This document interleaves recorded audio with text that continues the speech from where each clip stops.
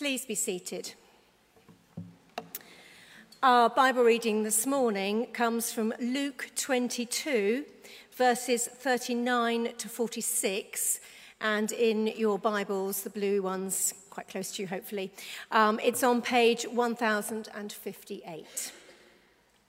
That's Luke 22, verses 39 to 46. Jesus went out as usual to the Mount of Olives, and his disciples followed him. On reaching the place, he said to them, "Pray that you will not fall into temptation." He withdrew about a stone's throw beyond them, knelt down and prayed, "Father, if you are willing, take this cup from me, yet not my will, but yours be done." An angel from heaven appeared to him and strengthened him. And being in anguish, he prayed more earnestly, and his sweat was like drops of blood falling to the ground. When he rose from prayer and went back to the disciples, he found them asleep, exhausted from sorrow. "Why are you sleeping?" he asked them. "Get up and pray that you will not fall into temptation." This is the word of the Lord.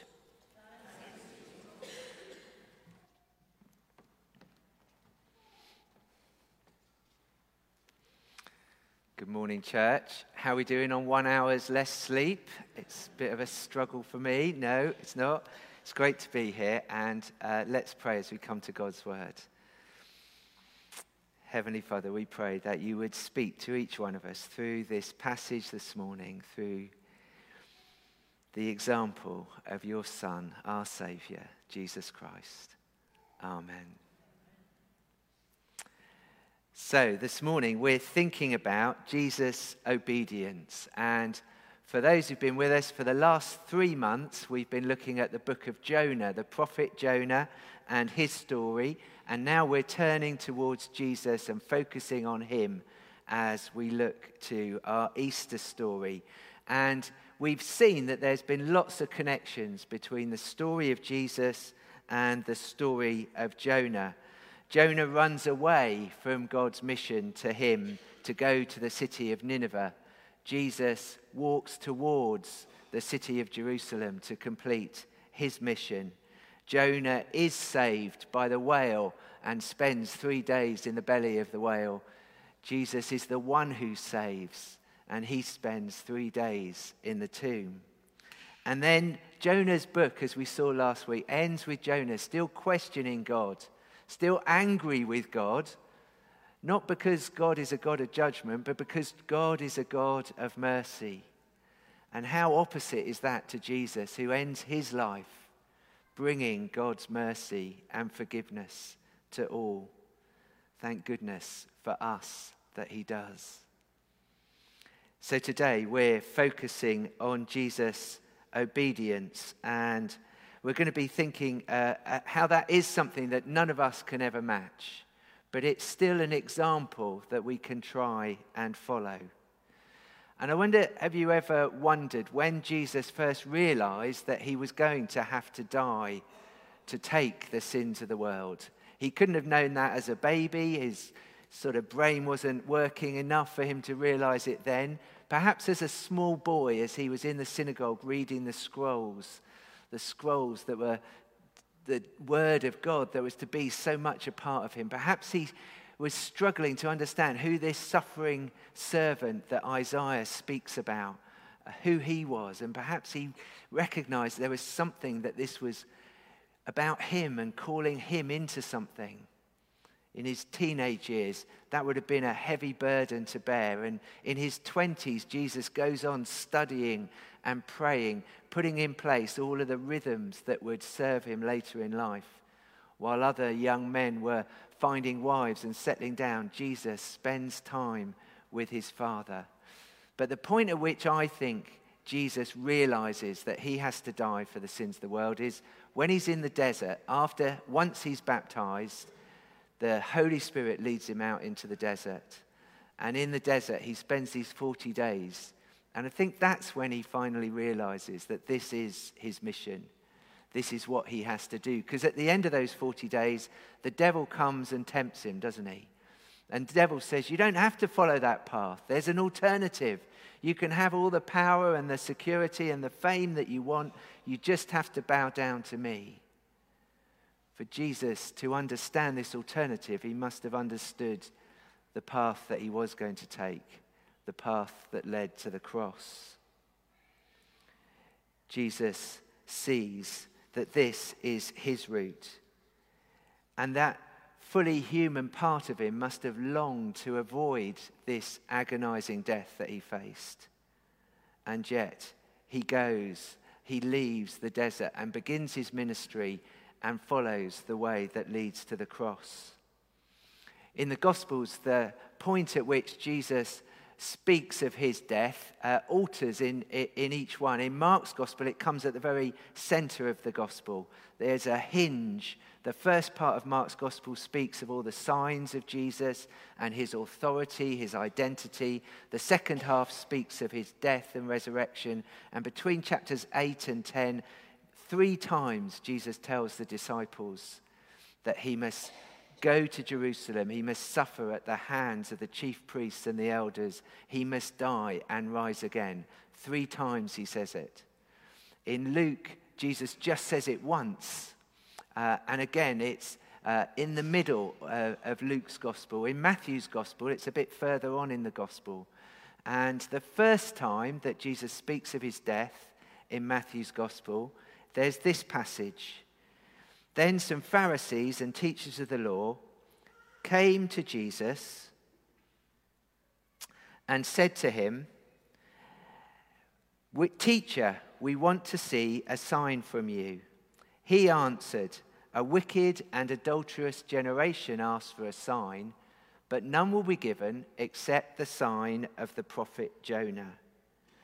For as Jonah was 3 days and 3 nights in the belly of a huge fish, so the Son of Man," that's Jesus saying these words about himself, "so the Son of Man will be 3 days and 3 nights in the heart of the earth." And then Jesus goes on, "The men of Nineveh will stand up at the judgment with this generation and condemn it, because they repented at the preaching of Jonah, and now something greater than Jonah is here." Jesus sees his own mission as a reflection of the mission of Jonah.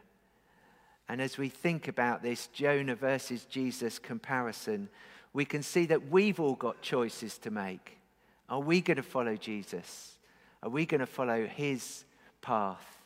Or are we going to go the way of Jonah and disregard what God calls us to do, run away in the opposite direction? The passage that Helen read to us tells us of Jesus' obedience. On the night before he dies, Jesus goes out as usual to the Mount of Olives. That was the place where he and his disciples would stay when they came to the great festivals in Jerusalem, because the city of Jerusalem would be crowded out by all the people who would have gathered from across the Mediterranean region. They'd all come to the festival. This is how Jerusalem made its money, through all these people who flooded in to celebrate these festivals. And so all of the accommodation was sought after and expensive, and Jesus and his disciples, they didn't stay in the best hotels. They stayed in the rocks and caves on the Sermon on the Mount, because they had no money. They had no expense account, no card to pay anything. They just had God looking after them. And they'd go and leave the city each night when they were in Jerusalem, walk this path. And the path is a real path. Let's remember that this isn't a made-up story. This is a real story that happened in history. And just 4 weeks ago, some of us were out in Jerusalem, and we followed this path. We followed it in the opposite direction. So this is the footpath that goes across the Kidron Valley, in between Jerusalem and over towards the Mount of Olives. So the Mount of Olives is the hill that you can see in the distance, and there's a big church, which is the Church of All Nations, which is built just at the side of the Garden of Gethsemane. This was where Jesus walked on that night all those years ago. In that garden, there are still trees that are said to be old enough to have been there when Jesus, oops, that one's slipped over Jesus, been there when Jesus was there. And you can see how broad the trunks are. One wonders all of the things that these trees have seen. The garden is now beside a busy main road that runs along the east side of Jerusalem. These trees that saw Jesus kneel and pray still watch the world rush by today. Jesus goes to this garden, and when he reaches the garden, he, as he usually would have done, goes to pray. But on this night, he says to his disciples, he warns the disciples not to give in to temptation. And he goes on a short distance into the trees, close enough to call out to them in need, but far enough to be alone with his Father. And these last days, this last week that they've spent together in Jerusalem have been full of emotion and turmoil. Jesus comes in, remember, on Palm Sunday on the donkey, and all the crowds welcome him. He goes to the temple and he turfs out the money changers. And then he has all these debates in the colonnades and the temple courts. He debates with the scribes and the Pharisees. They send Herodians and Sadducees to try and trip Jesus up. But Jesus beats them. He defeats them in all of the debates. And the only sign, remember, these are the people who ask him for a sign. The only sign that he gives during this week is to curse the fig tree that stands for the temple of Jerusalem. He curses it because it bears no fruit. That's the temple bearing no fruit, and it withers and dies. And just 40 years after Jesus, this temple would be destroyed. It would die and never be replaced. Jesus has finished this exhausting program, and the disciples quite reasonably fall asleep. But Jesus goes to pray, and he prays this prayer. Father, if you are willing, take this cup from me, yet not my will, but yours be done. This is a time of testing, a time that Jesus would need to pass through, and he can do it only because he focuses on his Father and his Father's will. Father, if you're willing, take this cup from me, yet not my will, but yours be done. What is this cup that Jesus is talking about? It's the cup of wrath that was spoken of in the Old Testament, a specific cup of judgment, a specific cup that is spoken of in Psalm 75, verse 8. It's a psalm that speaks of God's judgment, and as God judges the earth, the psalm says, in the hand of the Lord there is a cup full of foaming wine mixed with spices. He pours it out, and all the wicked of the earth drink it down to its very dregs. This cup contains all of God's wrath at the sins of the world, all of the sin that Jesus would carry all of those hours on the cross. I remember there was a lovely lady in a church that we were part of, but she struggled with the fact that God allowed suffering in the world. And she struggled mainly because she'd watched her own mother battle with cancer for years and years until she was finally defeated. She'd seen her mother suffer all through those years. And we went on a retreat, and the retreat was led by a lovely bishop, a retired bishop, and she said this to him. She said, look, why should I trust God about suffering when he couldn't stop my mother suffering? Why should I trust God? Jesus was only on the cross for 3 hours. My mother suffered for 3 years. And the bishop was really gentle and kind, and he explained to her how Jesus, when he was on those cross for those 3 hours, it wasn't just suffering that we might know. It was suffering, the compounded suffering of all of the people of all of history, all the suffering that had ever occurred and ever will occur. It was all the sins of the world, all of the sins that had been committed and would be committed. Everything that happened, including the Holocaust and the missiles that hit the innocents in Mariupol, all of that sin was laid upon Jesus as he hung on the cross. On the way to Jerusalem, Jesus has spoken to James and John when they want to be a big part in his kingdom, and Jesus says to them, "Can you drink from the cup I drink from?" It's a warning about this cup of wrath.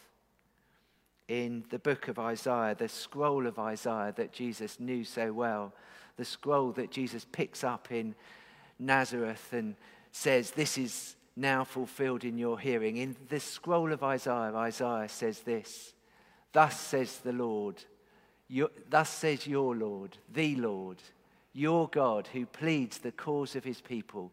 Behold, I have taken from your hand the cup of staggering.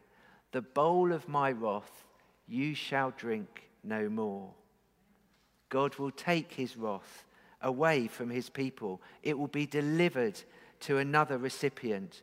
They will be spared the judgment that they deserved, for someone else will take the punishment for them. God's wrath has to be poured out because all of the sin and the evil cannot be in the same presence as God's holiness and goodness. God pours his wrath out. All of the sin and evil, undiluted, is poured into this cup, poured out so that its damage can be destroyed.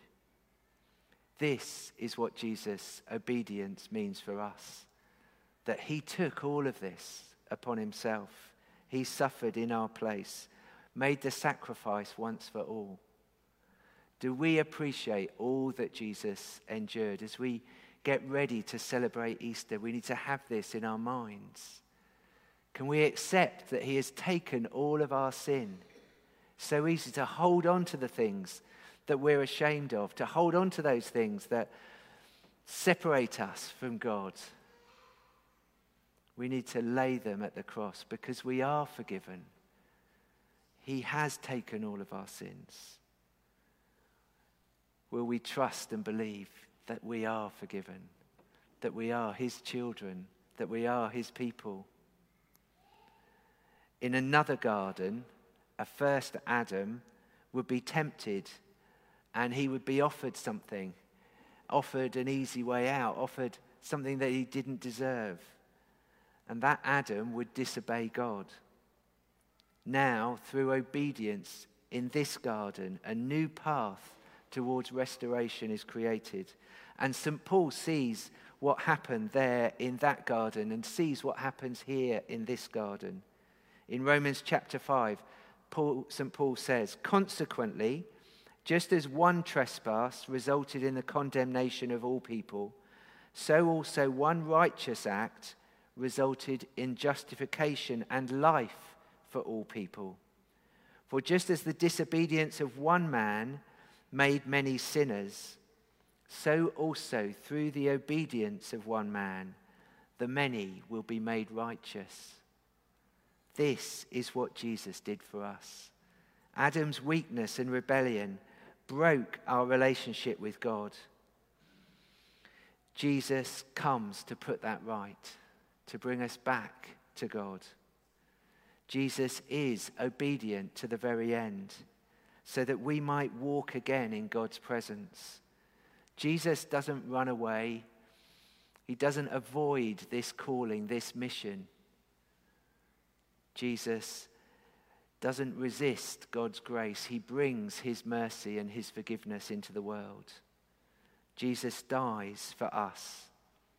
He dies in our place because God loves us, because God longs for his children to know him once more, because God's love and power is victorious over the evil and the hatred of this world. because in the end, life is stronger than death and good is greater than evil. Jesus wins this victory. This is the good news of Easter. This is why we celebrate at this time of year. This is why we should be excited for these next 2 weeks and what they're going to bring. Who can we tell of what Jesus has done for us? Who can we share this message with? Who can we pass on this life-giving message that Jesus died so that we might live? This is the good news that we need to share this Easter. This is the good news of Jesus. Amen.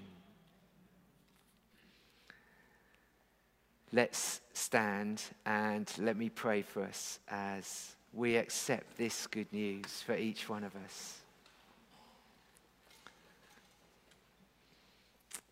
Lord, we thank you that there's nothing that we can do that will make us right with you. We thank you that all that you have done has made us righteous, has brought us peace, has restored us in your image. We thank you for the cross.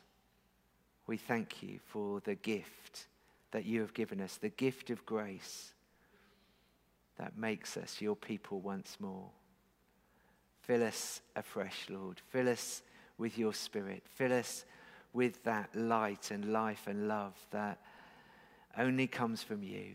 And help us to reflect your light and life and love into this world, that people might see you and give glory to our Father who is in heaven, now and forever. Amen. Let's sing our final song of worship.